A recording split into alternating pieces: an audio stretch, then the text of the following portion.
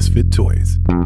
Welcome to episode 606 with my guest Keith Miller. I am Paul Gilmartin. This is the Mental Illness Happy Hour, a place for honesty about all the battles in our heads, from medically diagnosed conditions, past traumas, and sexual dysfunction to everyday compulsive negative thinking. This show's not meant to be a substitute for professional mental counseling. I am not a therapist. But I did cook chicken on basic cable, and some of it was very delicious. That's gotta count for something. Let's dive into some surveys. This is from the Love Survey filled out by Sarowin. And she writes, I love buying popcorn at the movie theater and eating it with my tongue like a lizard on the way to my seat. I could use my hands, I just don't want to. Oh, that is fantastic. I don't think I've ever gone lizard on the way to the movie seat, but I might have to try that. This is from the Struggle in a Sentence survey filled out by a woman who calls herself kinda emo, but definitely fun-sized. And about her depression, she writes, like a dark cloud filling my mind that spews thick, sticky black stuff that keeps my brain from working and just making me numb. About her ADD, I live in a house with two other ADHD people. I found a bowl of cereal in the laundry room. Enough said. About her anxiety, like those wind tunnels that you step into and you grab as much cash or whatever as fast as you can, except it's fortune cookie sized papers with everything I'm anxious about, even the little things like, what am I going to wear today? About her hair and skin picking, if I pull this one, then I won't be as anxious. Okay, maybe just one more. Okay, 3. But that's all. Thank you for those. From the Ask Paul Anything survey, Patrick asks, would you please, I guess it's a suggestion, would you please add your guitar loops in the background of you reading surveys? That was really beautiful and added a huge amount of depth to them that I really enjoyed. That means a lot to me. I was very nervous about doing that on last week's episode.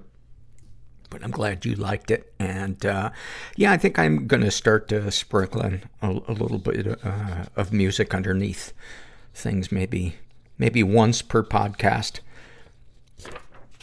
until I'm filled with shame and convinced that I'm a horrible self-involved person. This is from the Ask Paul Anything survey, and Kitty, who is a trans man, asks, how do you feel about adding trigger warnings on surveys? Is that something that you need or that you would appreciate or use, or is it something that you don't care about? Definitely not something that I don't care about. And I've thought about it in the past.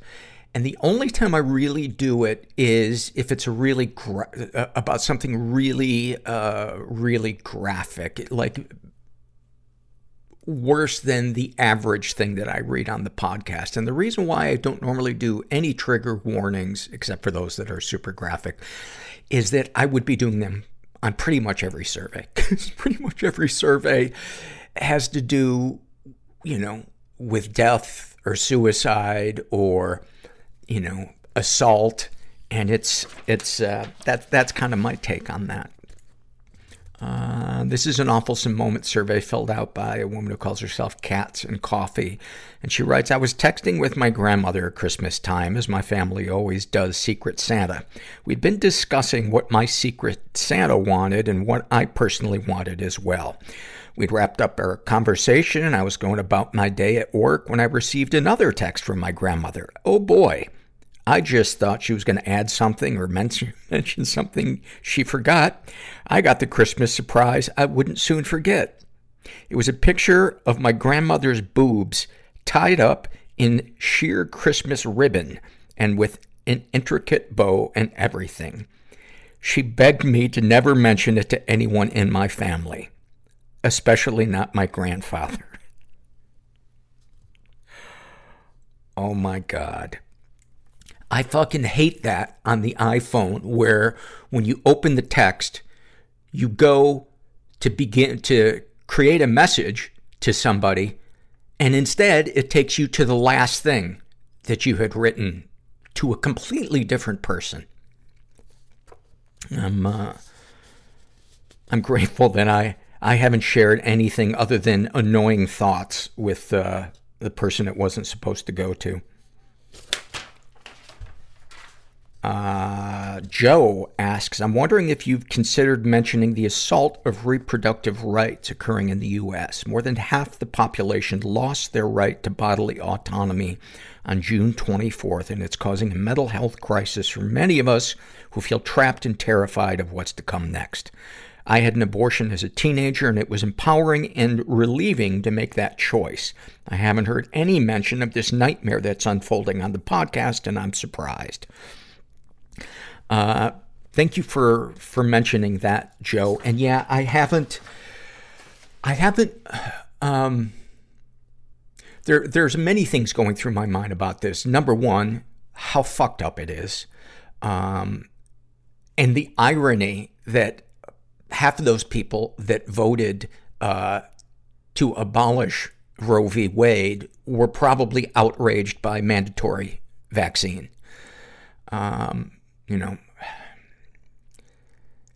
I can't imagine what it must feel like to be a woman in a state and suddenly there's nowhere to go get an abortion. There's also a part of me that feels like, who are you to weigh in on this, as somebody who can't get pregnant? And also, I kind of want to, go more in depth into this when I have a female guest on. And we did have, an episode that we aired, I don't know, maybe it was 3-4 months ago, and we recorded it right before Roe v. Wade was overturned. And I wish that we had recorded later so we could have addressed it, because we talked about abortion a lot, in the episode. It's such a complicated topic, not the right to it, but in terms of the experience of it, from the conversations I've had with women who have experienced it. Anyway, I hope that makes sense. Broken Record writes, Hey Paul, I've suggested this before. Maybe I didn't word it well, so you misinterpreted the idea, but have you ever thought about switching around the November and December podcasts? So you record them as normal and still take your same break over Christmas, but instead of airing the best ofs in December, you instead air those in November. Then those new shows, new shoes. I'm going to do that. Instead of new shows, I'm going to just put a picture of a new pair of shoes, and hopefully that will help people get through their annoying holidays with their relatives. Then those new shows you would have aired in November, and then you air them in December, if that makes sense. So they would be aired a month after you record them. And she adds, this is not as much of a big thing for me now, but I remember a couple of years ago when things were harder that I would have loved new episodes over the difficult Christmas period. I totally get what you're saying, and I will definitely keep that in mind. To recharge my battery every year, I've started taking July and December off, and I run best of episodes during those months. Thank you for that suggestion, and I will definitely keep that in mind. From the Ask Paul Anything survey, a woman who calls herself She Has Huge Tracts of Land. Is that a Monty Python reference? Whose voice is it that says, everyone I know is bizarrely fucked up in their own weird way? Or something to that effect at the end of every show. That is my friend Greg Barrett. From, I believe, the first year of the podcast. That was the first episode that we ever did, exchanged fears and loves, myself and a guest. And I love Greg, and it's one of my favorite episodes. In fact, we just reran it, I want to say, in the last 2 years. So if you want to hear that, and I've recorded Greg twice, but that was from the first time that he was on the podcast. We are sponsored by BetterHelp Online Therapy. Brain health is a super important topic. As I talk about on this episode and other episodes, one of my biggest struggles is worrying. And it really helps, in addition to support groups and a network of friends, to have a therapist, somebody who is trained in brain health, to be able to bounce things off of, to kind of sometimes reframe what it is that I'm thinking, or clarify what it is that my brain's doing. And I'm a big fan of hers and of BetterHelp. So BetterHelp is online therapy that offers video, phone, and even live chat-only therapy sessions. So you don't have to see anyone on camera if you don't want to. It's much more affordable than in-person therapy, and you can be matched with a therapist in under 48 hours. And you guys, the listeners, get 10% off your first month at BetterHelp.com/mental. That's BetterHelp.com/mental. And as I said, I've been using them for years, and I think it's a great service. This podcast is sponsored by Fisher Wallace Labs.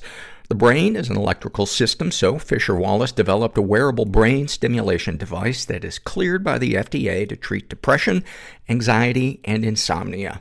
It's been proven safe in multiple clinical trials and is prescribed by over 14,000 doctors and providers. The majority of patients experience relief within 2 weeks without side effects. If you're already taking medication, it's safe to use in combination. Not every mental health treatment works for everyone, which is why Fisher Wallace has a 100% satisfaction guarantee. Try it for up to 30 days and return it for a full refund if it's not a game changer. Discover why Entrepreneur magazine named Fisher Wallace one of 5 health tech startups to watch, and why Elle magazine raved about Fisher Wallace technology. Go to fisherwallace.com/happy hour and use the coupon code MENTAL to save 10% on a purchase today. That's fisherwallace.com/happy hour, promo code MENTAL. I was reading something years ago, and the woman that wrote this thing was a hospice nurse for years. And she said the biggest regret that people had at the end of their lives was that they worried too much. Think of all the things that we were worrying about 5 years ago. Do any of them matter today? Traffic jam, going to the grocery store, somebody was mad at us, somebody we were mad at, a bill we didn't think we could pay, dying. Did worrying help? Did it make our lives better? Did it bring us more love or intimacy, or push us further from it? Did it help us make the world a better place? Did it bring more meaning and purpose into our lives? Did it help us find peace? Did it help us see all the beautiful things that are around us every day? All the things that we've never really stopped to see, no matter how mundane, a wall. Think of the life of the person that built it. Did they ever suffer? Did they ever struggle? Did they ever want to give up? What made them laugh? What scared them? What comforted them? Did anyone ever break their heart? Did they ever fuck up? How'd they handle it? Every single one of us is afraid. Every single one of us has regrets, has wronged someone, has made an embarrassing mistake, let someone down, broke a promise, failed spectacularly. Every single one of us has not wanted to be alive. And the fact that we worry about these things means that we're sensitive human beings who want to be loved and feel safe. That's a gift. It means we have a conscience and a soul. It means we're not psychopaths. It means we're connected to something bigger than ourselves. And maybe, just maybe, it means we need to lighten the fuck up and stop taking ourselves so seriously.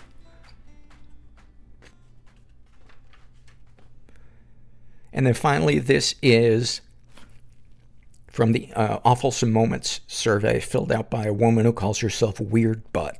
And she writes, a few years ago, I was traveling internationally for work. I'm a geologist, and my sites are usually in the middle of nowhere at semi-permanent field camps. On my second day on site, I noticed a weird new thing on my butt. I had no way to see it. so I snapped a photo with my phone inside a porta potty. I continued to monitor it throughout the workday via phone photos as it grew and became increasingly painful and swollen to the point where I could barely stand without being in incredible pain. It ended up being my first hemorrhoid. I spent most of the late afternoon on the phone with my doctor and then my boss arranging for me to leave site because I was in too much pain to work. My scheduled flight was 4 days later because of COVID restrictions, so I was stuck with my throbbing butt in a hotel room. You know how smartphones do that thing where you take a bunch of photos one day and then make a slideshow out of them? Well, I was quarantining in my hotel. I realized there was a slideshow of that day. Curious, I hit play.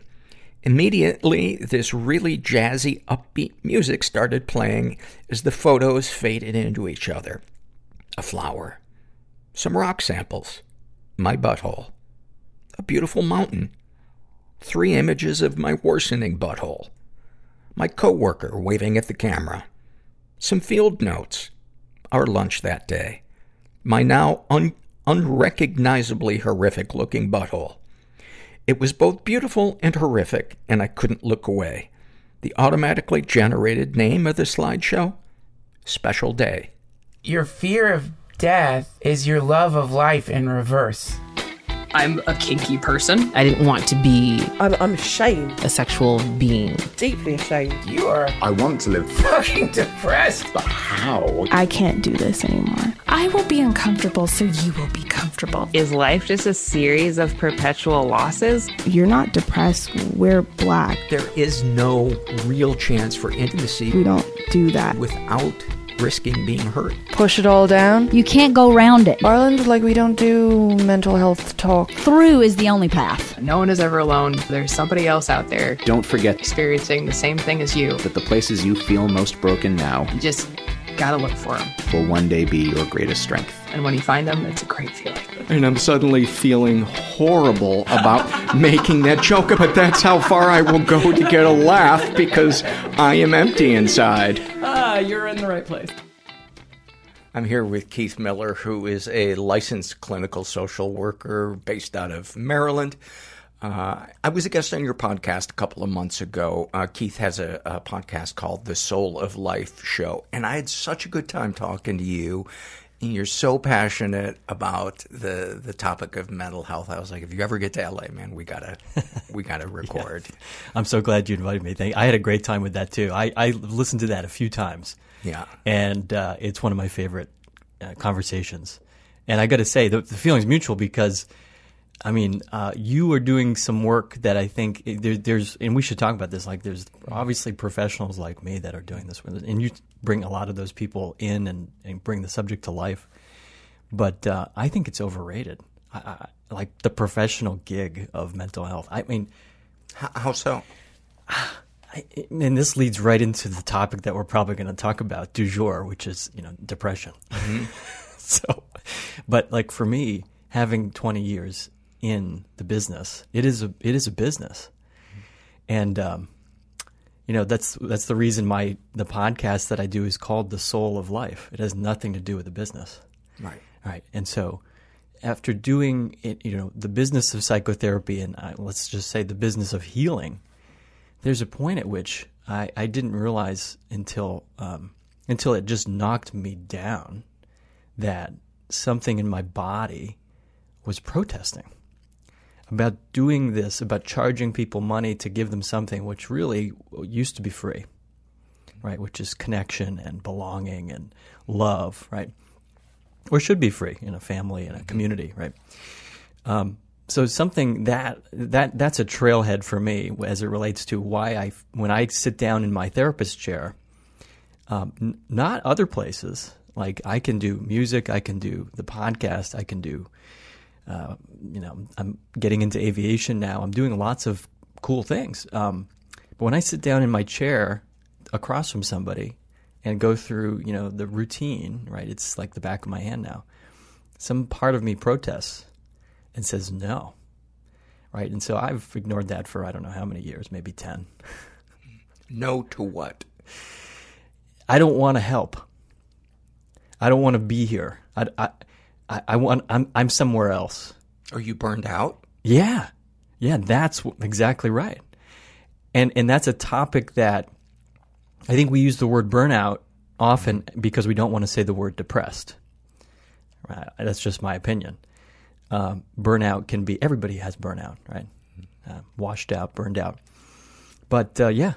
And so as in the healing professions, it's a double whammy. You're in this place because you're successful because you're good at giving and providing, but yet at the same time, even if you've become mature, as I think I have over the years, at recognizing boundaries, right, and recognizing this is a profession. I'm not really here. I'm not your father. I'm not your brother.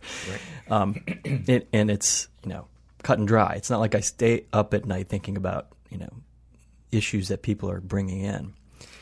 When I sit in the chair, I kind of there's a deficit. There's a sense of like I could use this more than I could give. Does that make sense? It makes total sense. Yeah. I often wonder, because I do this podcast, I go to support groups, right. And the thought of, working in a rehab or being a therapist, I'm like, that would drain my battery. Yeah. And yet I know therapists who just have endless passion for it. Right.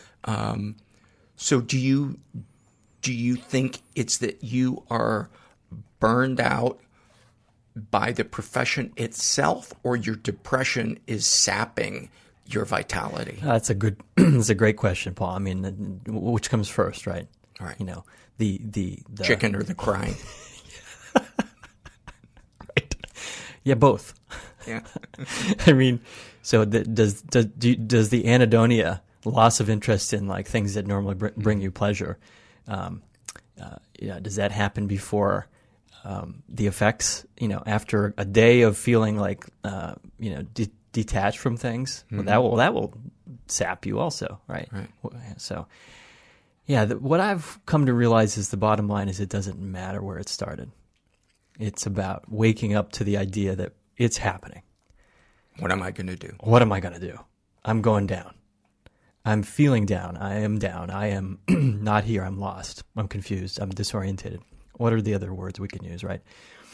And acknowledging it and telling the truth to yourself. So, yeah, I've been on that journey, as I know you have, and that's what I appreciate so much about what you're doing. Is you're bringing into people's. I mean, I love the questions you ask people. Like they come, they're at some point in their career. It's probably helpful for them to talk on a podcast. And every time, pretty much, I think you ask the question, well, like, so where did you grow up? What was your father like? Mm-hmm. They're like, do I have to tell you? Like, this is like what a therapist asks. Right. How do you feel right now as I ask you these questions? I learned that by being in therapy and realizing, I'd had a blanket over this thing that I had just thought, I'm okay with that. Yeah. And that's what I think is so valuable about therapy is it helps you uncover stuff. Yeah. Somebody who has never experienced therapy thinks that they're going to go in and somebody's going to tell them how to live life. Right. And it couldn't be further from the truth. No, right. At least with a good therapist. Yeah, exactly. It's not about advice. It's about, in my view of it, maybe you can share your experience, but it's about how do you show up here? Like what's happening for you right now? And looking at that in different strata. I mean, we think we're able to be orientated to what we are doing and what is happening next in narrative and sequence of our life. But when you have a trained person asking you questions about, well, how do you know, like this thing you just said, you think there's going to be a problem with your career or whatever. How do you know that? What do you mean, how do I know that?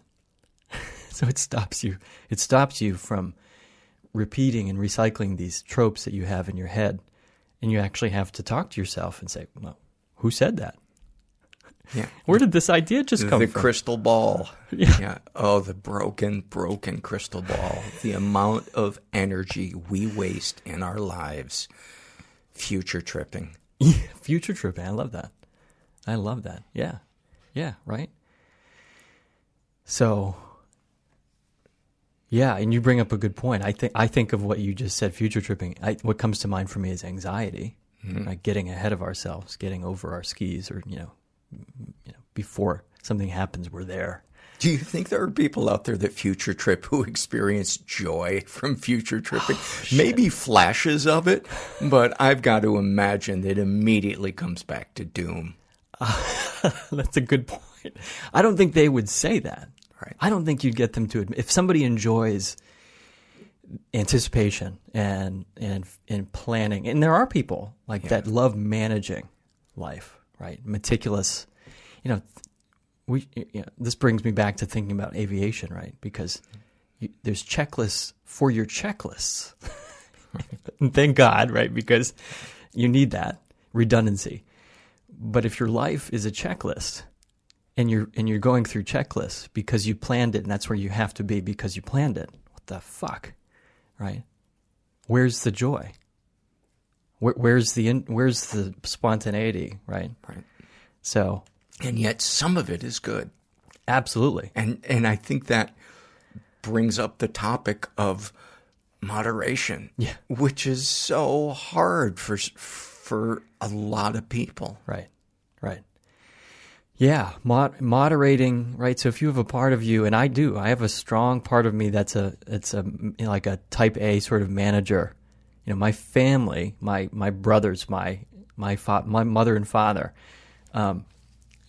is one of the most loving families that I could ever be, grateful to be born into. That's the absolute truth. And we're all type A driven people, which means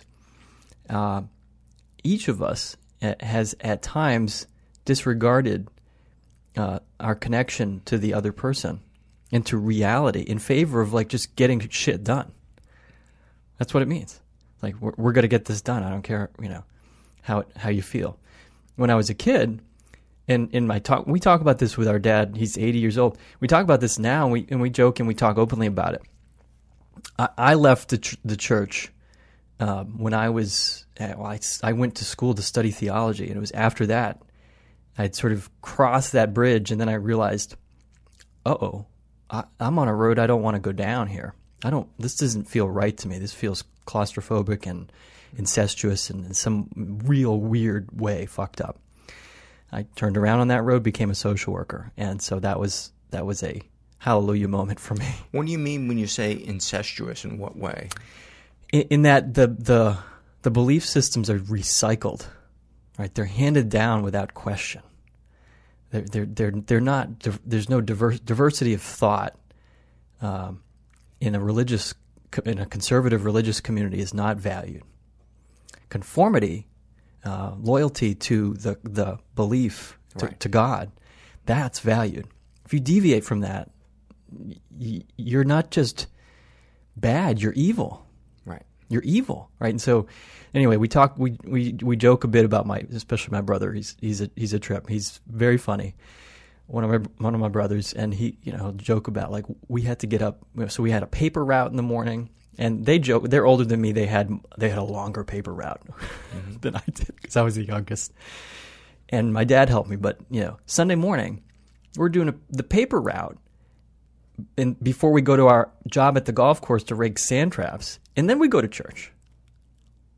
That's Sunday morning. That's the day when you like can unwind and like just do what kids want to do.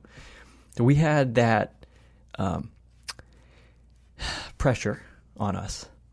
And so, I think in a lot of ways anytime I'm dealing with my own emotional system, my parts, it always comes back to feeling compressed into and pushed into that box of if you don't obey God, your life's over. And so, were you raised Catholic? Baptist, which is punishing God. Yeah. The walking on eggshells, God. Walking on eggshells, and I still have to say this. I still love the people that taught me. I still love those people, and they're in my life, and they're deep friends with our family. We had a pastor who wasn't the Yeah, is not the image of the wrathful God. He's a loving man, and also, limited in a way, in that sense that love only comes from God. And when I worked in the city, when I worked with homeless people, and when I started working with people who were addicted, they were schizophrenic or bipolar, unmedicated, untreated, and using crack every day, I started to wake up to the idea that God, that's not in the Bible. There's no, what I have to do to love these people who are desperate for love it has nothing to do with teaching them about God.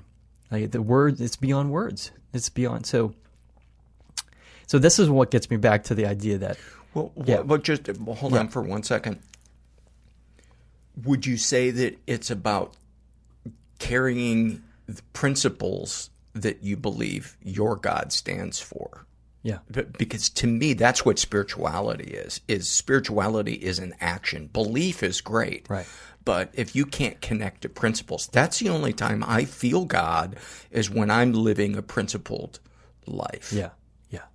Well, tell me more about that. So can you say more about what that means for you? Meaning and purpose. Yeah. It used to be my God, even though I thought, one maybe exists, but he just kind of rolls his eyes when he thinks of me. Yeah. And then when I had to get sober and my life depended on changing my view and taking actions every day that got me out of myself, I discovered the relaxation I was looking to drugs and alcohol for, I found from feeling meaning and purpose. It quieted that voice in my head that's like the ticking clock on 60 Minutes.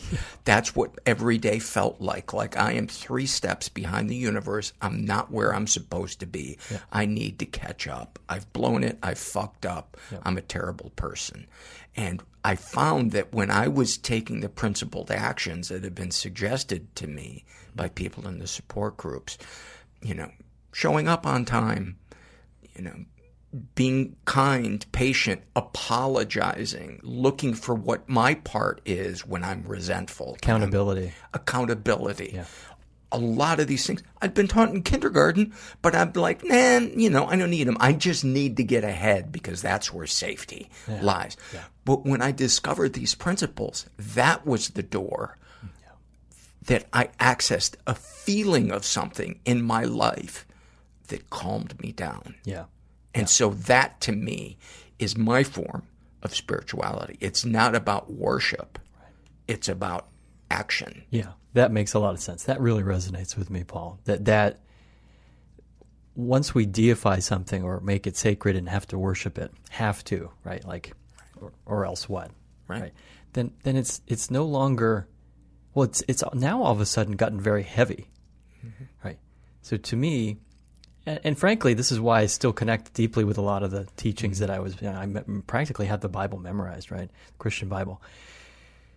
A lot of it's so good.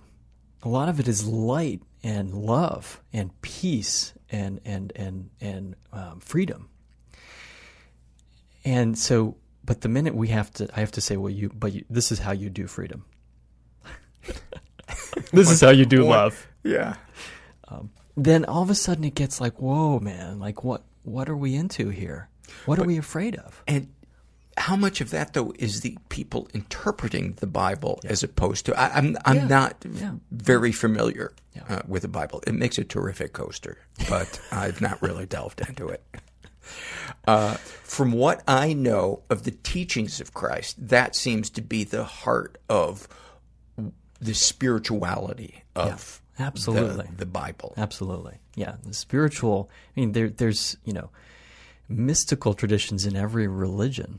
And so the mystical meaning spiritual and not so focused on, the order in which we attain that higher place, but that God is a mystery. And, I dig that a lot. And that's what, our kids, we have a 14 and a 16-year-old, and I talk a lot. They ask a lot of questions about, I was in a Christian rap group, Paul. Oh, my God. So they have questions. Oh, my God. They have questions. You're that guy. I was one of those kids. And so it was, it was such an important part of my life. It was the center of everything that we orbited around. And yet in a Baptist church, agreeing to let these kids, us, do rap, that actually was nonconformist. That was actually a crack in the armor.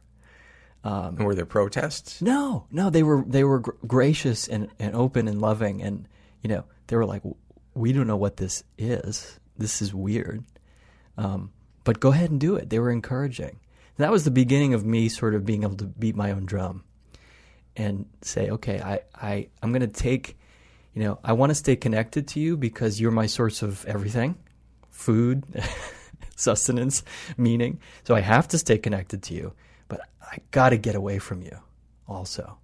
And that was, starting the rap group was the first iteration of that in my life, was like, how can I do both things, take care of myself and make sure you're happy?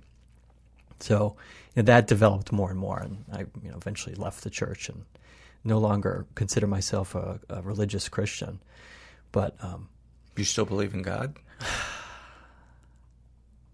I think the words "believe in God" are difficult. How would you phrase it?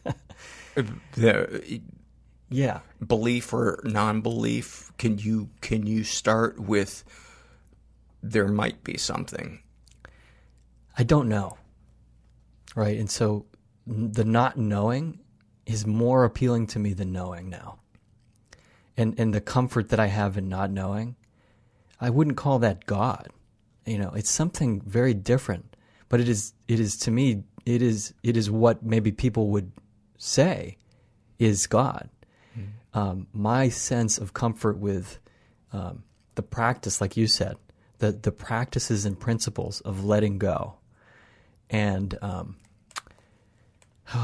that more than anything is what has taken the place where God used to be for me, where I used to follow steps and sort of recycle certain things.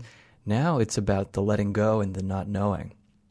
It used to be, I know this, and I got to tell you what I know, and I got to share it with you and evangelize. Now it's about, if anything, when I'm stuck with something, it's about falling back into a trust with not knowing. Does that make sense? It makes total sense, and I do not know for sure whether there is something. Maybe I'm fooling myself into feeling that sense of relaxation and being able to let go and not future trip and not get into my, unprincipled action based out of fear or not wanting to sit with pain. There's some people say God is everything or God is nothing. I'm not so sure about that. I believe that when I feel God, I feel, or whatever you want to call it, my higher self, love, wherever love comes from in the universe, I feel that is real. But I also, look at kids that are starving, and people say, well, there's a greater picture. Okay, maybe there is, but isn't it also possible that there's a dark force as powerful at work? If you look at our planet, I mean, there's some support for that argument. But, I love that Native American saying that there's two wolves inside of us, and the kid asks, well, which wolf wins? And they say, whichever one you feed. Yeah, I think that's a great point. I've been an IFS teacher for almost 15 to 20 years What's now. What's IFS? So internal family systems therapy. So it's a mode of therapy. But IFS has become kind of the gold standard now in trauma treatment. Ever since Bessel van der Kolk, who wrote The Body Keeps the Score. put it in one of his chapters. It was a thing before that, and I was involved in training and learning that for many years. Bessel's book came out, and I interviewed Bessel on my show. It was a great honor to speak with him because he's such a legend in the field of trauma and helping people and in research in the brain. So IFS is this idea that we all have parts and we are multiple, and that's natural, that's normal. The old school of psychiatry and psychology is that we are cohesive, and we should have a singularity of mind and singularity of thought. So if somebody's schizophrenic or on the range, on the spectrum of a mental illness, and some parts of them are either disorganized, and you're seeing all these flashes, multiple personality sort of flashes. Well, that's not normal, and we ought to get rid of that and fix it. In IFS, we approach things with curiosity and compassion. And if something seems out of place, we say, wonder where this came from. Where's it trying to go? So IFS has really been on the subject that we're talking about, like with spirituality and God. The idea that there is a center point for all of us, it really is backed up with neurobiology, that it's not quite executive function. When Dan Siegel, and I talked to Dan Siegel, who's a neurobiologist, a professor of neurobiology at UCLA, he has spent a career talking about this idea that the brain is more than just the flow of energy and information. That's the scientific description of the brain, what's going on with electricity. But there is something going on in our brain that's deeper and higher. And whether we call that God, or executive function, that's so when you ask me, do I believe in God? Yes. But in a neurobiologically informed that's interesting. way. Yeah. We all have that. And it's cool that science is now looking at that and asking some of these questions that it used to be only the religious texts had dealt with. Scientists are now saying, like, wait, there's something quantum going on in the brain, meaning they have this language, the quantum language in quantum physics, that is neither this nor that. It is something other and above. Well, spiritual people have always been talking about something other and above. So I think it's cool that those things are meshing together. And I've asked Dan, and he's a scientist. He's a really hardcore scientist. He resists the idea that there's, this is like some big spiritual thing. But I've asked him, I was like, have you noticed that? He's like, absolutely. Yeah. The trend in our field is towards openness, in the scientific field, is towards openness towards the unknown. So it's trending towards this more spiritual. Well, they say thing. that physics departments are filled with people that believe. Yeah. I think that's true. I think it has to be. You try to ask them in public, though, which I've done with like somebody like John Mather, who's the chief scientist at NASA for the James Webb Space Telescope. I asked John, I was like, so John, do you ever, you spent a career studying the stars, astronomy. Do you ever wonder, what's driving this? He's like, well, no. I just try to go get data. And do you feel like he was being... I think that's true, but I think there's another answer there, that as a scientist, it's hard to give publicly when you're still practicing science. I imagine that's difficult because they have an image to keep up, and academia seems a bit like you don't want to let your guard down because so much of academia is people just sitting around criticizing each other and picking somebody's thing apart. For sure. Yeah. I think that's for sure. It's hard to take risks.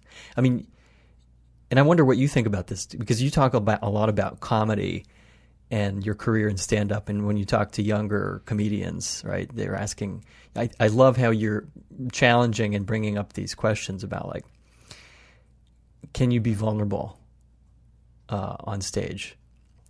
And, I mean, granted, I think scientists don't have a room full of drunk people as their audience.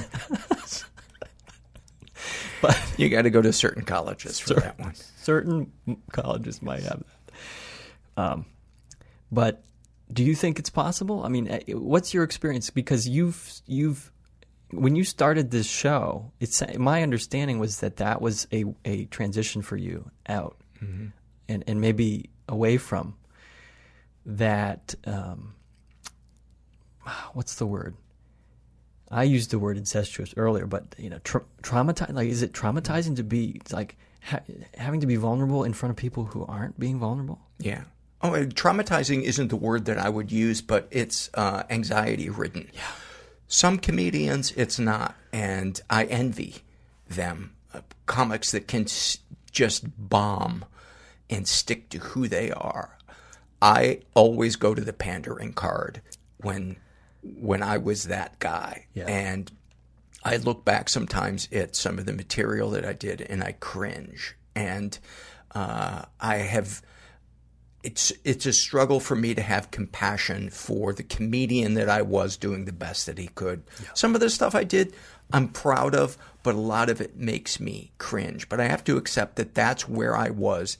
I was a sick person looking for love, and this was the best way I knew how to do it. And it's not like I'm no longer a sick person. I'm healthier than I was. And sorry to harp on the soapbox about getting sober, but it was a really pivotal moment in my life because I had to begin to start feeling my feelings. Yeah. And I also began to feel connection. And connection, I felt like, maybe my creativity could be better served fostering conversations that have humor in them, but also vulnerability. And I didn't think when I started that I was going to do it instead of comedy.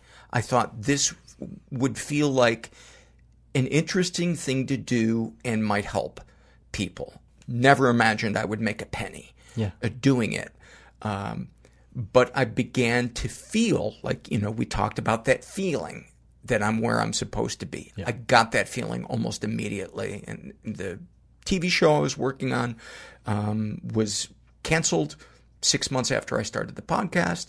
And I just felt like the universe was saying, here, this door is open. This is the next chapter of your life. Yeah. And like you feel sometimes when you're at work, I was feeling that way with stand-up. There would be moments when it would be fantastic, but they were the minority. Most of the time, I was tired of airports. I was lonely in hotel rooms, and I just wanted to be home. Yeah. So that's how it started. But as I began doing it, I realized this is the stuff I wanted to talk about in my stand-up, but never was confident enough to be vulnerable. Right. I had tried here and there, but it didn't get a big enough laugh. And I couldn't sit through that. Yeah, yeah. It's got to be so hard to combine those two genres, right? I'm just trying to think off the top of my head. Are you familiar with Brene Brown? And she's awesome. Yeah, yeah. So she talks about this difficulty, like as a lecturer, as a researcher, bringing up the subject of shame in a room. Everybody leaves the room. Nobody will show up at that conference. Now, she's done it in some miraculous way because of her charisma, and I think, in some small part to Oprah Winfrey. But she could talk about anything nowadays, and people would fill an auditorium. Amazing. It's amazing. So the idea in this makes me want to share about DBR, this thing that I started to do in some therapy, myself. I found a therapist who was doing IFS, which is something I'm familiar with. But he started doing something with me called DBR, Deep Brain Reorientation. And after like 2 or 3 sessions, I said to him, Terry, what are you doing? And he described it. So then I got trained in DBR. But so this idea, and I bring up Brene Brown because the idea of combining something pleasurable with something difficult, right? So how do we turn towards our fear? Well, most of the time we're afraid of our fear. We're terrified of our terror, for example, or angry at our anger, or something like that. Right? So how do we move towards, how do we get that circuitry in the brain that is motivational and attachment-based, moving towards something, going when it relates to something difficult and painful? Because that's what gets us out of depression. Can I turn towards my anger and listen to it? Well, it immediately changes the anger.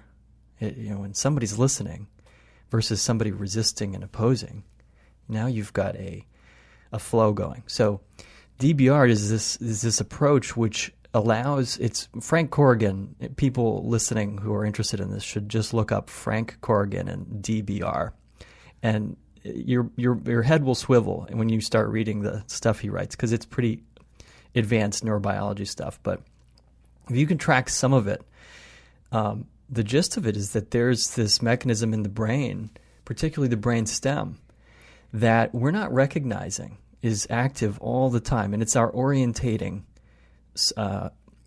impulse, what he calls orientating tension. So if there was a loud noise, Paul, in the next room, both you and I would do this. Our heads would move immediately, and that's because of this orientating tension, and it's not conscious. And so if I ask you a question like, Paul, can you think about your mother for 10 seconds? Right? And then I ask you, okay, the thought comes up, you imagine your mother or some other potentially stressful or difficult stimuli. And now my next question is, what do you feel in your face, in your jaw, in your eyes, and especially the back of the neck? And you might say, I don't really feel anything. I'm just thinking about, I'll just say, stay with that. And eventually you begin to notice the tension, and stuff starts to happen here. In your face. In the face, in the eyes, in the jaw. Because the sequence of firing when we're stressed is that this orientating tension, especially the neck movement, eye movement is like a close second. Like the head swivels, the eyes start to move towards the thing.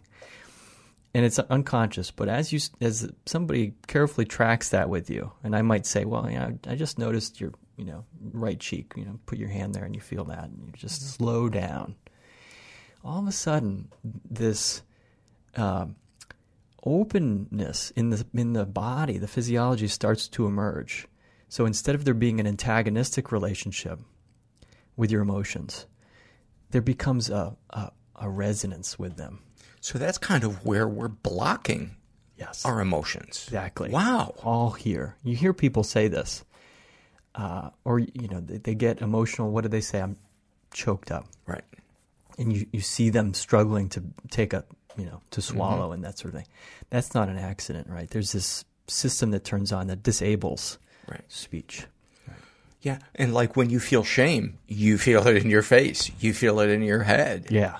Like this weight. And your back wants to kind of arch and go into a hole, right?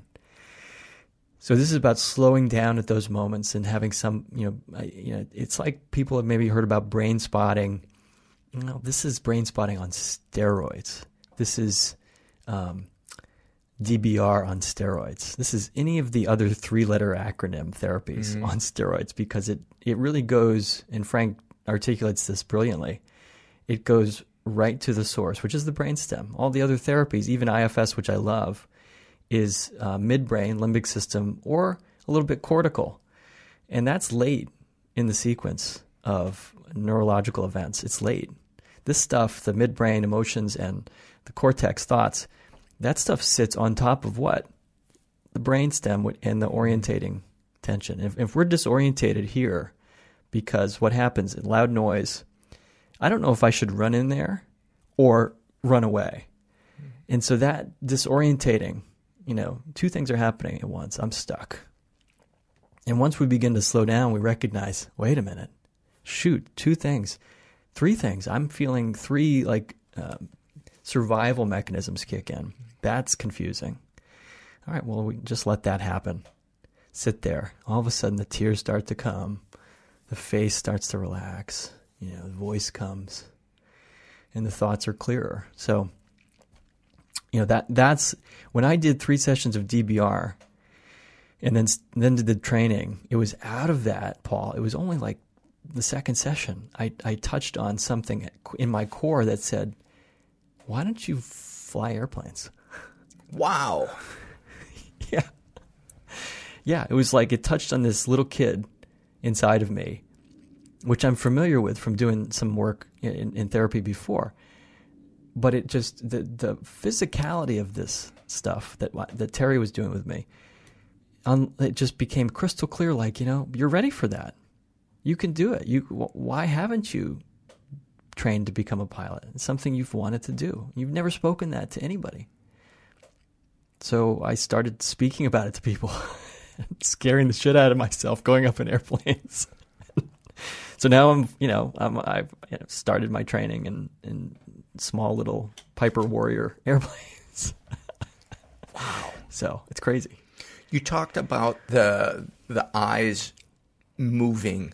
Is that one of the things you think helps EMDR? Yeah, the EMDR work also, Frank would, I think, say clearly that this DBR work acts at a deeper level than EMDR, eye movement desensitization and reprocessing, which is fantastic. EMDR is a revolutionary technology in therapy, because you don't go in and sit down and, you do a little talking, right? But then the therapist just says follow. Basically, it's sort of it's a hypnotic induction using the eyes to move back and forth with a light or with your finger. And then all of a sudden people, like, just no words are being spoken. All of a sudden the emotions start. You just start to feel like shedding skin happens. The layers start to come off the armor. And the exhaustion afterwards, right, is so profound. After one session, I slept for almost 2 days. Yeah. And then the next time I played hockey, I felt like all my joints had been oiled. Yeah, that's amazing. That's amazing. So this is working at that level and then some. Because we don't really spend a lot of time talking when somebody's doing a DBR induction. There's a moment at the end where you might say, do you see yourself any differently now? So we do ask for the cortex to come back and kind of analyze what's going on here. But mostly it's just about following, and the prompts we give are, okay, slow that down. Well, I feel something in my stomach.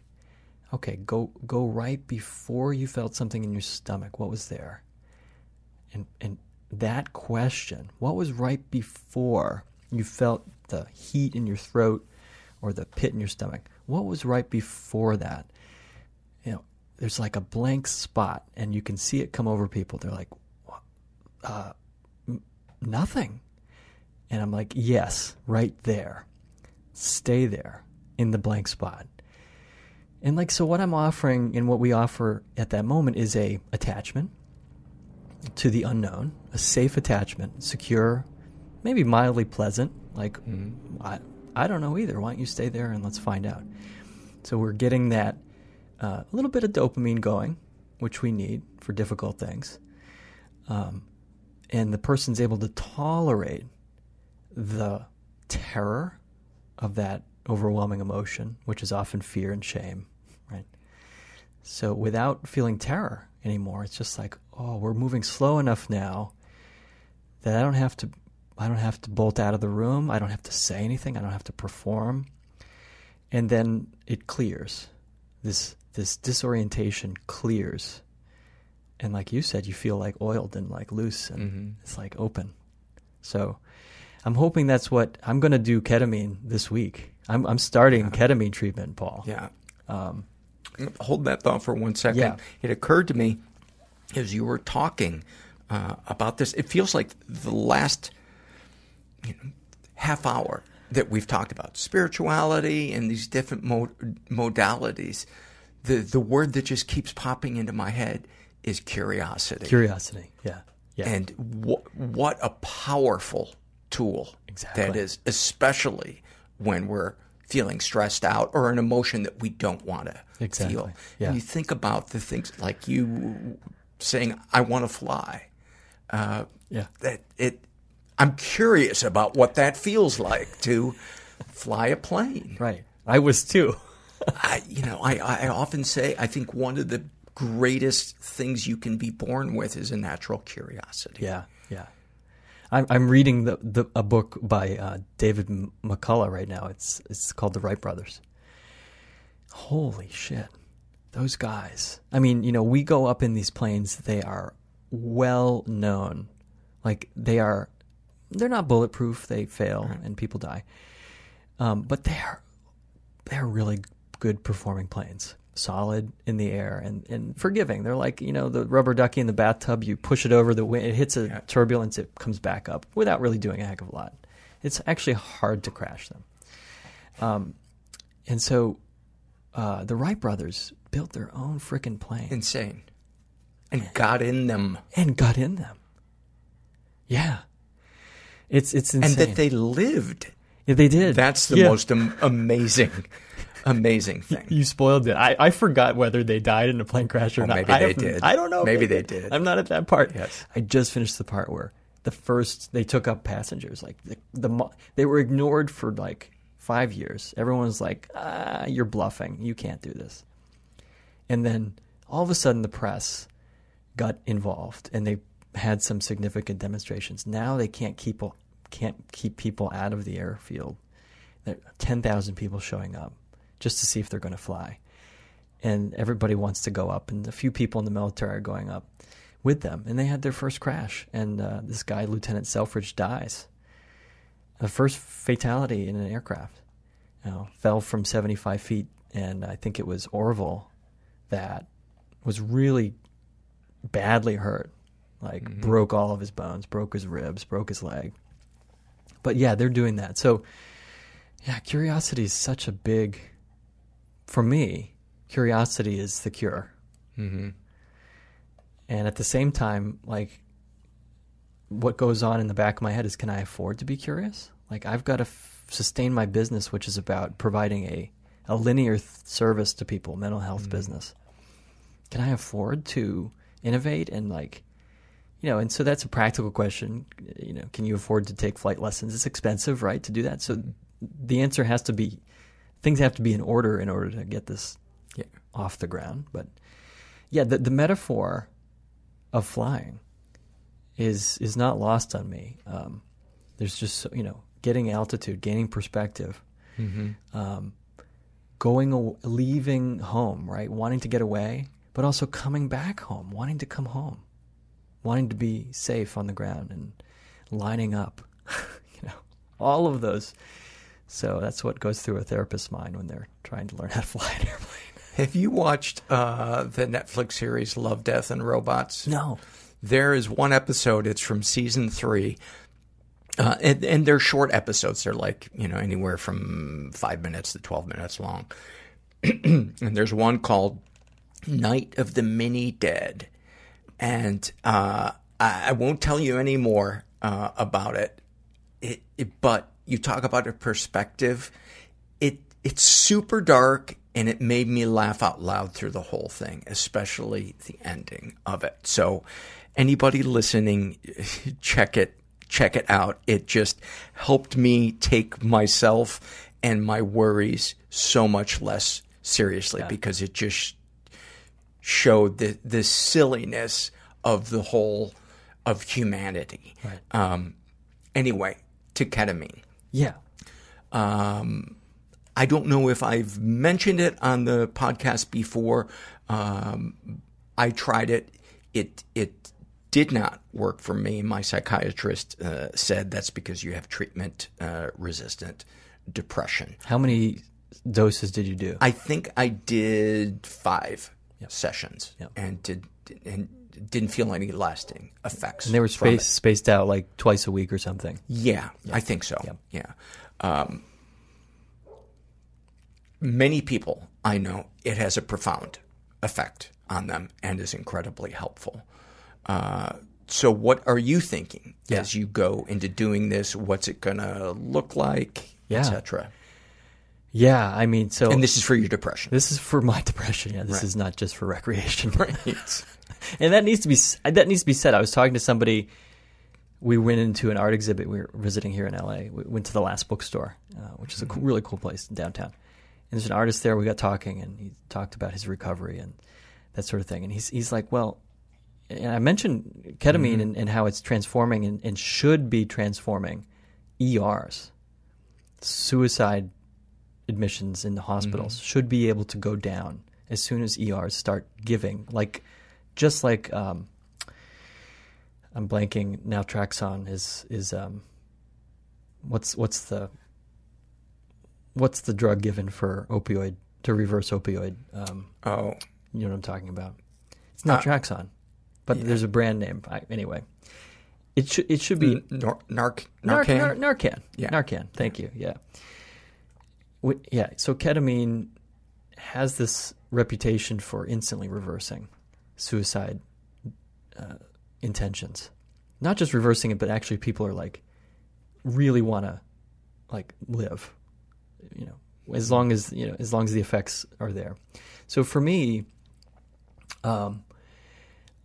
like many people who've been in treatment for depression for more than a couple of years, I experienced what my psychiatrist referred to as a pooping out of the SSRIs.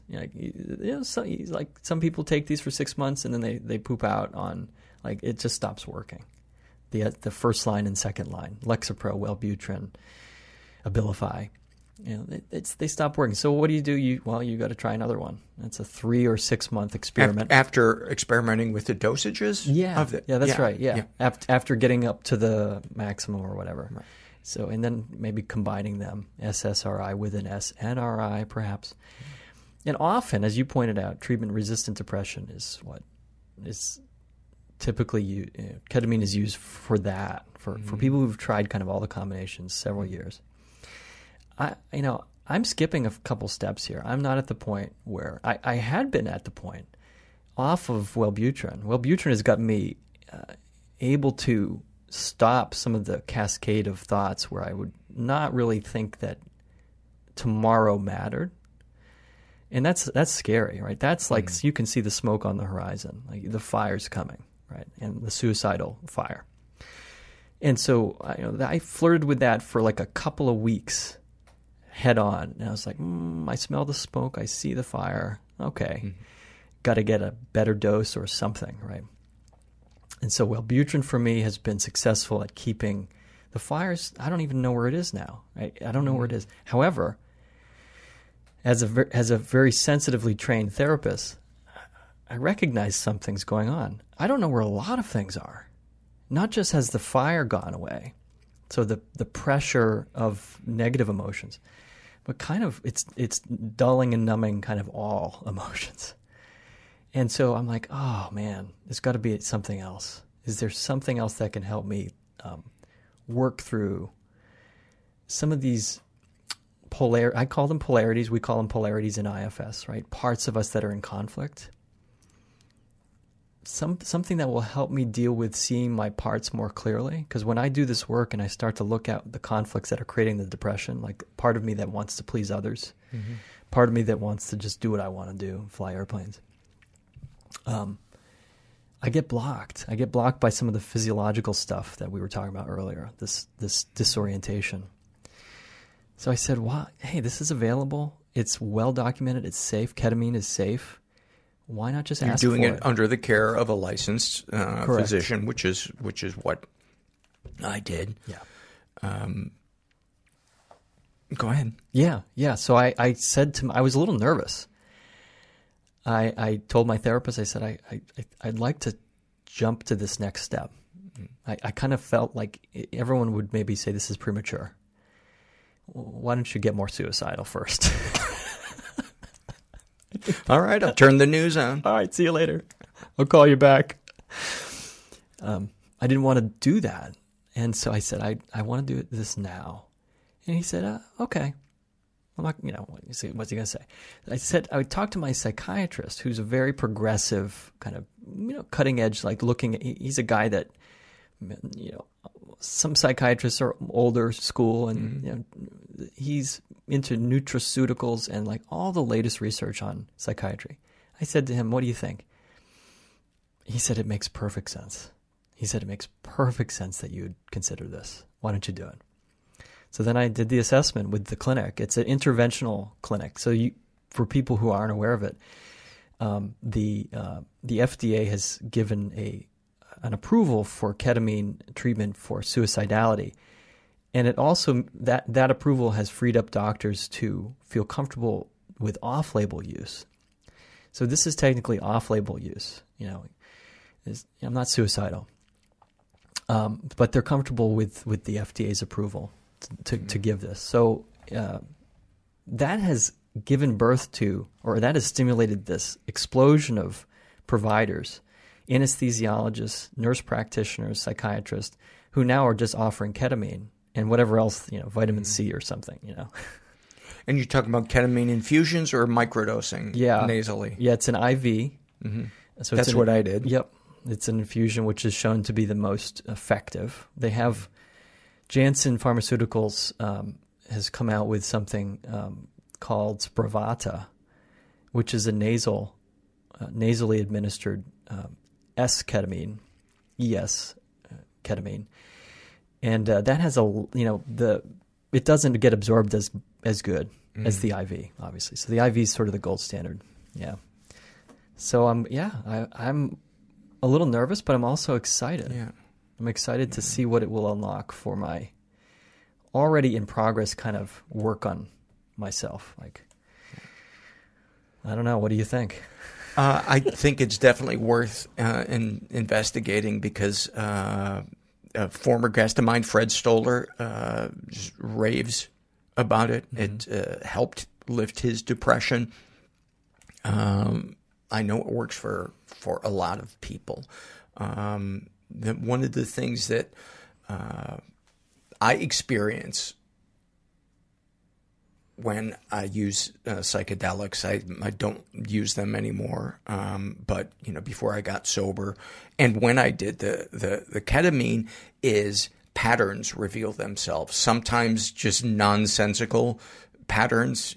For me, one of the sessions I had, this pattern was number 9, the Beatles and waffles.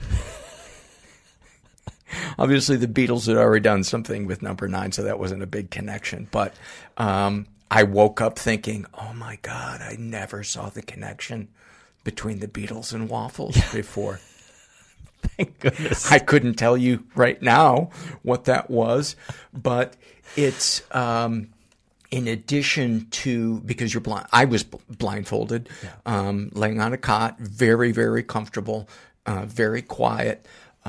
And in addition to seeing visual hallucinations, it was almost like when you see clouds billowing visually, it's like billowing clouds, like coming out of nowhere and billowing and changing into something else. It was like a constantly connective, changing landscape, both visually and in terms of my thoughts about things. Yeah. And it's certainly pleasant. I know psychedelics can, in my experience, backfire, and you can get, terror and other things, and that's why they check on you, and you start at a really small dose. Right. But I didn't experience any negative effects when I did that. So the sessions themselves were certainly pleasant and entertaining. Afterwards, I felt a little woozy. I Ubered home because you don't drive yourself. Yeah, you're a little buzzed. Yeah, but I did not find myself longing to do it, feeling like I got to get more of this. It was not addictive for me. And after the 5 sessions, I was like, this didn't work for me. And so. Do you think that you should have done like follow-ups monthly? Like, because I've seen stories. If it had worked, I would. Okay, that makes sense. I would have done follow-ups, and I know that's a normal thing. Is that people go in to kind of get, you know. That makes sense. But because it didn't work after 5, I just didn't. I didn't want to. Yeah. Yeah, it's we know so much more about this now, but we also we don't know shit about why this works and why it doesn't for some. I have a colleague who's doing the research on MDMA with the FDA. Got the FDA. Michael Mithofer got the FDA. Is that the same thing as Molly? It's ecstasy. So what is Molly? Ecstasy. It's that. Okay, Yeah. same. Okay, Yeah. so yeah. I want to try to sound hip. I don't know. You rapped in a Christian group. We weren't doing Molly before going on stage to talk about Jesus. I think that's, understood. We were high on Christ. Yeah. And one of the girls in the group was named Molly. MDMA, psilocybin, they're different. Ketamine has a sort of a class difference, and what my understanding is that, so when you take an SSRI, selective serotonin reuptake inhibitor, so that's working on serotonin, you could take a norepinephrine reuptake inhibitor. Those are the two major classes of antidepressants. But ketamine acts on glutamate, which is responsible for every single interaction in the brain. Really? Yeah. So, as opposed to serotonin, which works on sort of feeling good, feeling like, okay, everything's going well, right? Some of the dopamine ones, like if somebody is taking a Adderall or a Ritalin, that's hitting the dopamine, getting them more motivated, and so glutamate is responsible for every thought. And so what they see happen in the brain is this plasticity, which only happens normally when we're kids. In the glutamate, what they call rafts, which literally is like a vehicle. It's a raft. Glutamate moves from this to that in a little raft, right? And as we get older, or as shit happens to us, the raft gets heavier, literally. Like it gets clogged with extra glutamate. So this lightens that raft. You get ketamine and the raft starts just getting lighter and more efficient at moving. Really? Yeah. It's crazy. But it's not. Actually, it's really not crazy. It's really awesome. So I'm excited about it, but I'm also, I think, sort of, what's the right word? Have a normal sort of pessimism about it. Yeah. Like I'm not, you're not. This is not a miracle. This is another tool. Yeah. Just like Lexapro is a tool. So I'll have to let you know how. Yeah, please do. Please do. Well, buddy, I appreciate you coming by. And we didn't even mention that you have 3 books out. One of them is about marriage. Yep. What are the other 2 about again? So I do a course called Mindful Marriage, and that's really it's a curriculum. So I wrote a curriculum there. The other book is called 10 Myths About the Emotionally Unavailable Man. So that's it's a little tiny book. So I've done a lot of my writing on marriage and relationships. And so I teach a course, Mindful Marriage, and the curriculum is about how to open up to curiosity, like we were talking about, in relationship to someone else. Like with your parts, how to get a hold of yourself before you get a hold of somebody else, right, in a relationship. So, yeah, Mindful Marriage. People can find that at souloflifeshow.com/mindful-marriage. Or just go to souloflifeshow.com and look at the podcast. There's interesting guests talking about mental health and all sorts of stuff. Social media? Are you on social media? I try not to be. No. Good for you. Yeah, I would say, if anybody wants to connect with me, go to souloflifeshow.com and you'll find all the media stuff there. Cool. Yeah. Buddy, thank you so much. Hey, thank you, Paul. This was great. Really, really glad we got to connect. There's so many amazing therapists out there. There's some shitty ones. There's quite a few shitty ones, but man, the great ones are fucking life-changing. This episode is sponsored by Fisher Wallace Labs. The brain is an electrical system, so Fisher Wallace developed a wearable brain stimulation device that's been proven safe and effective in multiple clinical trials and is prescribed by over 14,000 doctors and providers. The majority of patients experience relief within 2 weeks without side effects. If you're already taking medication, it's safe to use in combination. Not every mental health treatment works for everyone, which is why Fisher Wallace has a 100% satisfaction guarantee. Try it for up to 30 days and return it for a full refund if it's not a game changer. Discover why Entrepreneur magazine named Fisher Wallace one of the 5 health tech startups to watch, and why Elle magazine raved about Fisher Wallace technology. Go to fisherwallace.com/happy hour and use the coupon code MENTAL to save 10% on a purchase today. That's fisherwallace.com/happy hour, promo code MENTAL. This podcast is sponsored by Fisher Wallace Labs. The brain is an electrical system, so Fisher Wallace developed a wearable brain stimulation device that is cleared by the FDA to treat depression, anxiety, and insomnia.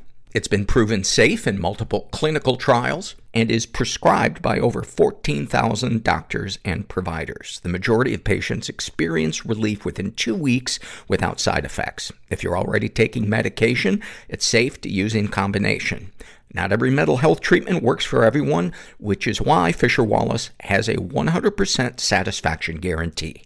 Try it for up to 30 days and return it for a full refund if it's not a game changer. Discover why Entrepreneur magazine named Fisher Wallace one of 5 health tech startups to watch, and why Elle magazine raved about Fisher Wallace technology. Go to fisherwallace.com/happy hour and use the coupon code MENTAL to save 10% on a purchase today. That's fisherwallace.com/happy hour, promo code MENTAL. Let's dive into some surveys. This is from the Memorable Vacation Arguments survey. And Baby Donkey's best friend shares, my mom loves baby animals. There's a baby donkey that lives near them, and every time I visit, we drive by the baby donkey to say hi. We were on vacation in Ireland, and one day we visited a traditional farm, which was a self-guided walking tour of different farm structures throughout Irish history. My boyfriend and I were a little bit ahead of the rest of the family, so when we got to the end, we were surprised to see them waiting for us in the car. It turns out they had missed the turn for the petting zoo area where my boyfriend and I had spent some time petting baby cows, sheep, goats, bunnies, and of course, a baby donkey. My mom was visibly sad about missing that part of the tour, but there wasn't anything we could do. Hours later, we were driving in the car talking about something totally unrelated. There was a lull in the conversation, and my mom, in a tone of voice that sounded like she was trying to be genuine, but was actually kind of angry, blurted out, "I'm really glad you guys got to pet the baby donkey." No one said anything for a minute, and then we all cracked up, including my mom. I guess the whole time we'd been sitting in the car, she'd been stewing about missing the petting zoo. Nothing will push a family to its limits like a baby donkey. Oh, it's the family crusher. This is from the Shame and Secret survey, filled out by a guy who calls himself Drowning in the Rabbit Hole. He identifies as straight. He's in his 30s. He says he was raised in a stable and safe environment. Ever been the victim of sexual abuse? He says some stuff happened, but he doesn't know if it counts. He writes, I was molested one time by a family member when we were both young. I'm not even sure if it's really a molestation. They were 4 years older than me, but I was pretty young, 9 or 10. Nothing else ever happened, and we have always had a close, healthy relationship since. I don't hold it against them, but I also don't know if it had any effect on me in the long run. Well, a couple of thoughts there. That age difference, somebody who's pre-puberty and somebody that is in puberty. I mean, maybe your cousin wasn't in puberty yet, but 4 years at that age is kind of a big difference. That was the age gap of the guy in our neighborhood that touched me, and I never gave weight to it until years later. And, I think an important thing to remember is somebody's culpability, the predator or abuser, whatever you want to call them, misguided person, whatever label you want to put on them, their intent doesn't matter in terms of us deciding to give help. and to investigate what it is that we're really feeling. Because it's not a court case. It's about processing things. And I apologize if I sound like I'm on my soapbox, because I say that a lot on the podcast, but it's a really important topic, and it's not cut and dried.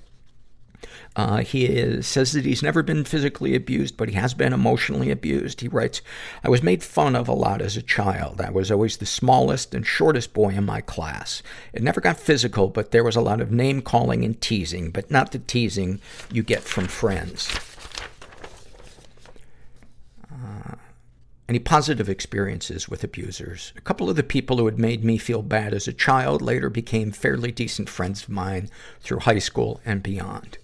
Darkest thoughts. I grew up very Mormon, drank the Kool-Aid hard, did the 2-year mission thing, am the only one in my family that no longer believes. Also the only one not married and that doesn't have children. I have constant existential anxiety. To go from being a part of a great universal plan governed by a loving God to not believing your life has any universal meaning is a hard pill to swallow. I just don't have a choice anymore. I've gone down the rabbit hole, and not only is there no coming back, but it's drowning me. I'm suffocating. I'd love to end the ever-present routines and bullshit. Yet, there's just enough beauty, humor, and intelligence to make me want to see what happens next. That's a long way of saying I'd love to take just a little too much oxy and find true peace. Oh, buddy. Darkest secrets. I got blackout drunk one night and started making out with / fingering the fiance of a cousin, one of my only non-Mormon cousins I could drink with, in his house when he was in the same room. I heard about it the next day. She didn't remember it either. Haven't spoken to him since. Feel real shitty about that one. Sexual fantasies most powerful to you. I want to be totally dominated by a girl who is normally quiet and reserved. I never really tell people about this. It's really nice just writing it down here. What, if anything, would you like to say to someone you haven't been able to?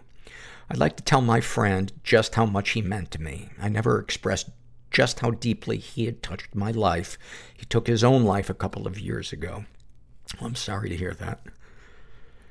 What, if anything, do you wish for? Romantic love. I put on a good front that I'm all right alone, but I'm not. I long for that sort of emotional intimacy. And I also imagine that, losing that community, when you were in the Mormon church, I imagine you feel a loss, not necessarily for that belief system, but for that closeness of people. There is nothing like the feeling of a shared goal, whether it's something that you believe in, or volunteer work you do, or a survivors support group. I don't know. Have you shared these things with others? Not really. I feel I need to keep up a show of strength because I tend to help a lot of my friends with their issues. I don't want to burden them with my own. I hope you hear how ridiculous that sounds. And yet it's so, I'm that way as well. I hate telling people that I'm not okay. Just the anxiety of what are they going to say? How are they going to receive it? Are they going to suggest I do something I don't want to do? Are they going to look at me with pity? I get it. It's so much easier for a lot of us to say, hey, how are you doing? How can I help you? Than to examine what my own pain or struggle might be. How do you feel after writing these things down? A bit sad, but it's also been cathartic. So it's been a useful kind of sad. I'd like to see a baseball team named that, Useful Kind of Sad. I think they would have to be in the American League. Anything you'd like to share with someone who shares your thoughts or experiences? Stop wasting your time. Go out and find someone to love. Don't be scared of commitment. You're running out of time. And he would love to hear more episodes with ex-Mormons. You should listen to the episode from a couple of years ago with Aaron Woodall, Woodall. It's a great episode, and also about buried memories. This is also from the Memorable Vacation Arguments survey, filled out by What's It To You? Gender, I hardly knew her. And they write, when I was 13, my family went on a 2-week road trip vacation to the Midwest to Disney World. I might have read this one already, with several stops throughout the South. I was in the throes of teen angst and had been acting up the entire trip. At our beach, and I have read this, I'm going to read it again anyway. At our beach hotel, my dad decided to confront me about my behavior, and I talked back as usual. It ended up with him backhanding me in this section of outdoor showers. We both heard a collective gasp and looked up to see that there was a beachside bar that had watched this whole incident. We both laughed to deflect. I remember going back into the ocean and wondering what it would feel like to be swept out to sea. Wow. Wow. Thank you for sharing that. This is from the Shame and Secrets survey, filled out by a woman who calls herself Munchkin 1394. She identifies as bisexual. She's in her 20s, says that she was raised in a totally chaotic environment, was the victim of sexual abuse, and reported it. She writes, my father's wife had me touch her, finger her, and she touched me, and repeatedly told me she wishes she could break me in. I was in 5th grade and a virgin. My father doesn't believe me, and neither do my parents, which is why I no longer speak to them. Well, good for you for taking care of yourself and not tolerating crumbs. She's been physically abused and emotionally abused. Almost 2-year relationship with this guy who took all my paychecks, choked me on the regular, and beat me. Thankfully, someone in a neighboring hotel room heard it and called the police. I pressed charges, and he did 1.5 years and has 7 years on probation. Any positive experiences with the abusers? Yes, there's things that I'm grateful my stepmother taught me. In parentheses, my mother wasn't that great. And there's lessons my ex taught me I'm grateful for. I get mad, honestly or honesty? I get mad honesty when I do something they taught me how to do, like putting bleach in sink water when washing dishes. Even though it's a positive thing that was taught, it's almost like they get a silent, you wouldn't know that if it wasn't for me, and I find myself wanting to find a new way to do it. Darkest thoughts, scooping someone's wee out with a hot spoon, LOL. I think there might be a typo in there. I'm not sure what scooping someone's W-E out with a hot spoon means. I don't know why, but I've always wondered what it would be like. Darkest secrets. Every time I drive across a bridge, I want to yank my steering wheel and drive off. The times I've had suicide thoughts have been while driving. Sexual fantasies most powerful to you. Bondage. And I'm not sure how I feel about it. Kind of weird. What, if anything, would you like to say to someone you haven't been able to? To my stepmother, thank you for taking away my innocence. Thank you for somehow tricking me mentally that sex is wrong and I shouldn't enjoy it. Maybe that's why I like bondage, because I can't physically stop it, and maybe it'll force my body to enjoy it. What, if anything, do you wish for? To not fuck up my daughter, to not unload all my flaws and bullshit onto her. Have you shared these things with others? Maybe that should be in the marriage vow ceremony. And do you promise to not unload all your flaws and bullshit onto her? I do. Have you shared these things with others? A little. My wife knows I've had suicidal thoughts, but doesn't know how frequent, because I don't want her constantly worrying, or her to feel like she needs to stay with me instead of us divorcing because I'm, quote, always unhappy. How do you feel after writing these things down? A little relieved. I'll probably do a journal entry before bed.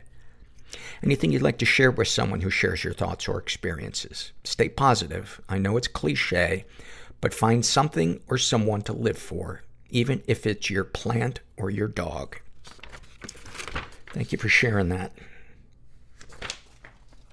And I'm glad that you've discovered the power of writing.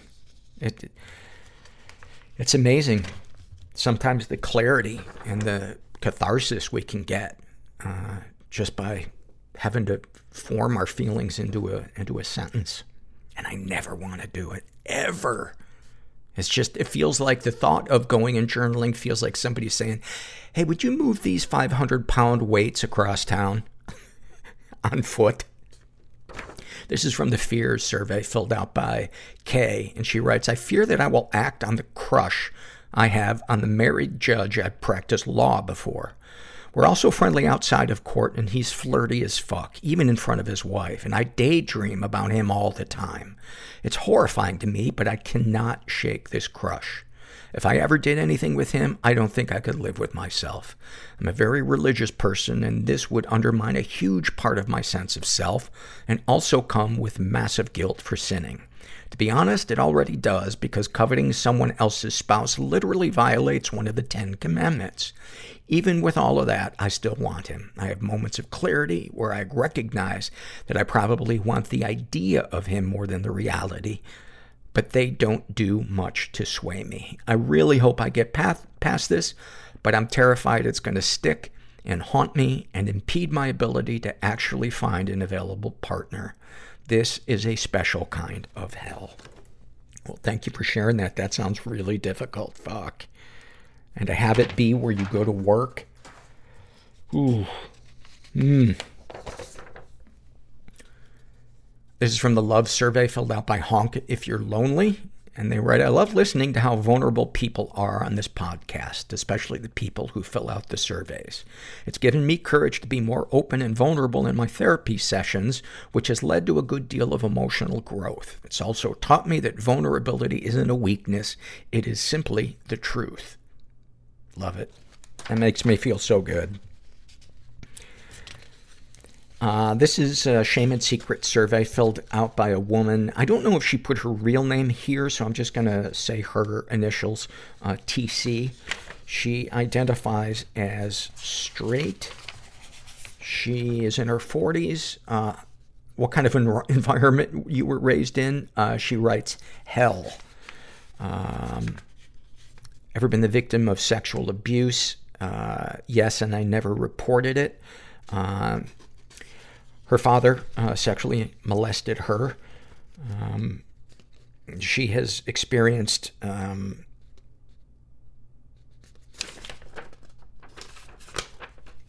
physical abuse and emotional abuse from her mom. Darkest thoughts. As a young girl and teen, I was always sexually attracted to older men who appeared like father figures, and I would act in a manner to get their attention. It made me feel dirty, but I was able to get their attention, and it made me feel beautiful and wanted and loved. I also have had pornographic fantasies of fathers having dominating sex with their teen daughters, and it is very disturbing for me because I know it is not natural, and in truth it disgusts me. Yet it is as though my body and my mind would betray me and find the thoughts titillating and seductive. My father ruined what could have been my growing into a healthy sexual woman. Darkest secrets. My deepest, darkest secret would be that I have watched pornography, specifically of women being portrayed as teens who are having sex with their fathers. I know that in our culture, pornography is often considered acceptable to an extent, particularly for men, is something that they, quote, just watch. But I am a feminist. I'm an advocate for those who have been abused, and I believe that pornography is the objectification of human beings and is a slippery slope towards objectifying human beings in real life. I'm disgusted by it, though I am relieved to report that it has been some time since I engaged in watching it. Fantasies most powerful to you, as described earlier, the father-daughter thing. I find it appalling, disgusting, and perverse, but sharing it anonymously here is helpful for me because listening to the podcast has been so helpful, and it's my hope that in my sharing, others who have the same burdens will know that they are not alone. What, if anything, would you like to say to someone you haven't been able to? To my father, why? What, if anything, do you wish for? Peace of mind and the ability to eventually forgive my father and others in my childhood who were abusive to me. Have you shared these things with others? I've shared the deeper things with a wonderful priest who is my confessor and has provided me with wonderful and empathetic support. My faith is very important to me and at the center of my healing, so talking with him has been very helpful. He does not judge me. How do you feel after writing these things down? Strange. I worry that some people may hear this if it's read on the podcast, and it might be titillating for them. Anything you'd like to share with someone who shares your thoughts or experiences? You are not defective. You are not your sexual urges or desires, which were planted in your mind and memory network without your consent, and when you did not have the power to defend yourself. Considering what you've been through, your thoughts and responses are natural. Amen. Fucking man. Thank you for sharing that. This is a happy moment filled out by Arnold. And he writes, I went on vacation with coworkers to their cottage by the bay. On the last day, I was the first one awake. I got dressed and freshened up and put a kayak in the water. Ooh, be careful. I realized as I was about 50 meters from shore that I haven't had a single suicidal thought since the first day I arrived. It was also my second week on antidepressants. I felt the love and acceptance all at the same time in the moment and broke down crying, alone, in the middle of the bay. When I was back, I saw my coworker sitting at the table and felt genuine gratitude at the fact that I found a friend who genuinely cares about me while working at a chicken joint. I walked in, told an inside joke, and was happy to see a smile on her face. That's awesome. You had a very different experience in the middle of a bay in a kayak than I did. Well, actually, we were in a canoe, but thank you for sharing that. This is a Shame and Secret survey filled out by a non-binary person who refers to themselves as fried pickles up the wazoo. Well, if you're going to have fried pickles, you gotta have them up the wazoo. They identify as asexual. They are 17. They were raised in a slightly dysfunctional environment. They've never been sexually abused. They have been physically, I'm not sure if they've been physically or emotionally abused. I would say you've absolutely been emotionally abused. They write, my mom has never intentionally tried to hurt me, but she does so many things that come from a place of ignorance that really hurt. I'm transgender and she doesn't use my pronouns. Every time she uses the word she, it feels like a punch to the chest. My first clear memory of her consists of her saying, you could stand to exercise more while staring at my naked third grade body in the mirror. Oh, that's so fucked up. Now I shudder when she touches me. I don't know where it comes from. I don't think it's any shock where it comes from. I just know that it feels deeply invasive and unsafe. When I was younger, she used to touch my legs without permission to tell me when I needed to shave. She's quick to tell me that I don't appreciate her and that I'm only nice to her when I want something. I wonder if this is true. It sounds like she's projecting, 'cause she sounds like a fucking narcissist. It makes me feel dirty and manipulative. She's lied to doctors by omitting our extensive family history of mental illness, and I think it hurt my chances of getting the help that I needed. She's projected so much stigma onto me about therapy. I hate her for that. I believe her when she says she loves me, but I also believe that she doesn't know how to love. She doesn't know what love looks like. She hides her emotions and doesn't know how to handle conflict and is often angry for no reason. And because of her, I'm basically the same way. I'm scared of becoming like her, and I think that if she really loved me, she would validate my gender and take care of her own depression so she could be present for me. Any positive experiences with abusers? I remember the days when my mom would rub my temples when I had a headache. I remember feeling safe in her arms. She would hold my hair back when I had a stomach bug and bring me breakfast in bed. It could be so tender and caring when I was sick. She bakes wonderful cakes and always lets me lick the bowl. She always lets me stay home from school when I want to and never forced me to eat if I wasn't hungry. She told me once that she only really wants me to be happy and healthy, and I believed her. Now she does pay for yoga and therapy and medication for me. It complicates how I feel, and I don't know how to feel or know whether I want to have a relationship with her when I grow up. darkest thoughts. I live near the mountains, and sometimes I want to go driving up there and take the turns fast enough that I tumble off a cliff. I imagine what it would feel like to be weightless for a second before being crushed like a bug by the car's metal. I think about if someone would put a sign or flowers up where I drove off. I think about the pain my parents would be in if I died, and it satisfies some sick revenge fantasy, imagining them finally realizing how much pain I'm in. Additionally, I think about doing things to intentionally sabotage my full-ride scholarship, like selling or doing hard drugs or getting arrested for vandalizing a car or something. I would only commit one crime, something just big enough to take away the one shot I have of getting out of this house. Darkest secrets. I used to cut. I do it rarely now. And I have deep scars on my right thigh. I love my scars and take pride in them, even though I know that is so fucked up. I use a weed pen to get to sleep probably twice a week. I never get very high, and I'm very responsible about it, but I'm so terrified that I will be randomly drug tested and have my scholarship taken away. I've also been catcalled and harassed in elementary school. A group of older men pulled up next to me as I was walking home and shouted things at me that I can't remember. I'm worried this permanently fucked me up in some way. What, if anything, would you like to say to someone you haven't been able to? Mom and Dad, I really don't know if I want to talk to you once I go off to college. I don't know if I want to come home for the holidays. I know this will make you angry. I know you won't have any idea why, but I need some years to myself, even if it comes at the expense of losing your financial support. What, if anything, do you wish for? I wish I didn't shame myself so much for being unproductive.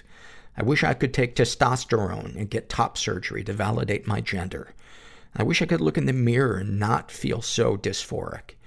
Even though this is such a fucking cliche, I just want to be happy. Not happy, but able to handle life's ups and downs better than I do now. I want the same for everyone else, no matter what they have done or what has been done to them. How do you feel after writing these things down? It's 4 a.m. and I filled this out because I couldn't sleep. I learned some things about myself. I feel content, a little hollow, and kind of tired and hungry. Anything you'd like to share with someone who shares your thoughts or experiences? Please, please, please go to therapy or an affinity group or find support online. The gross, awful, uncomfortable 5 minutes it takes to ask for help and schedule an appointment is worth it. Your life has so much value, and you don't have to do anything to be worthy of life, love, rest, and peace. Also, I forgive you. Wow. You sound like a really, really sweet soul. And I hope you find the life that you desire and the peace and all that stuff.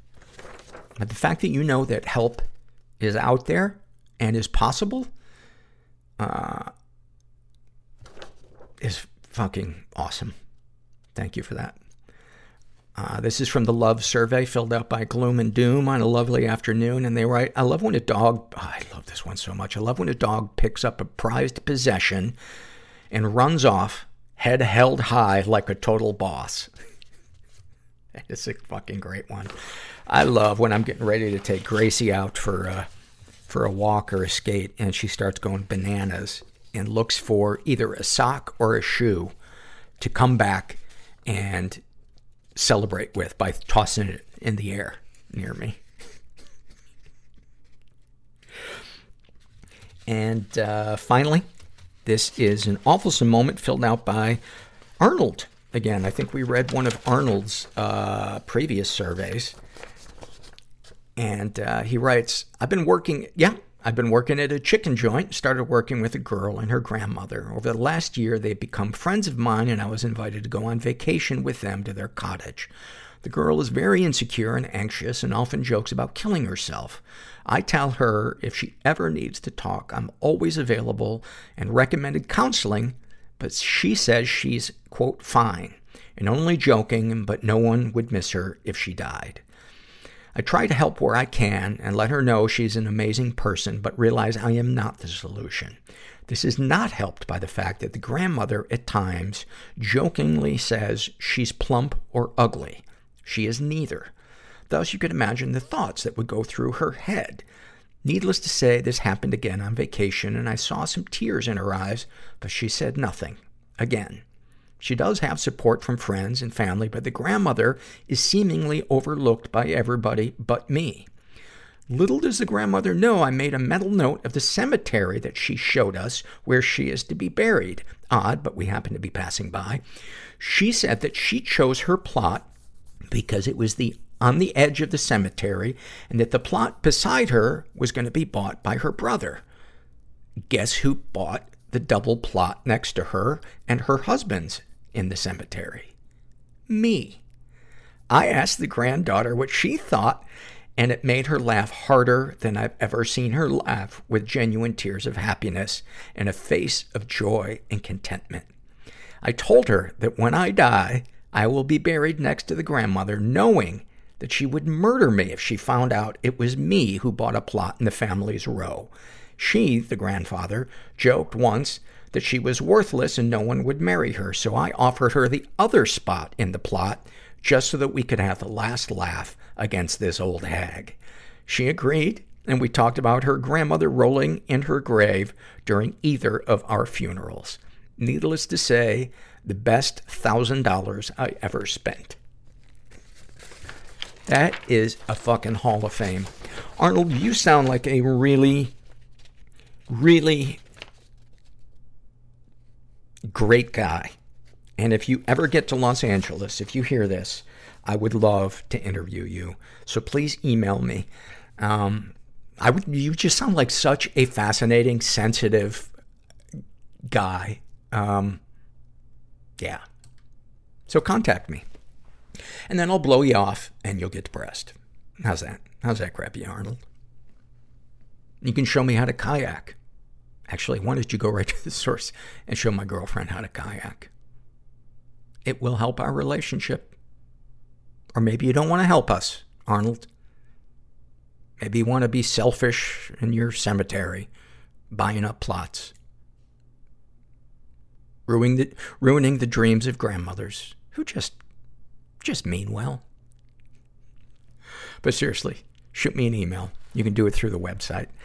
Well, there you have it. Episode 606. I hope you guys got something out of it. And if you're out there and you're struggling, just never forget that help is out there. And you're not alone. And thanks for listening. Everybody I know is bizarrely beautifully Everybody fucked up I in know some is weird way. bizarrely beautifully fucked up in some weird way. Bizarrely beautifully fucked up in some weird way.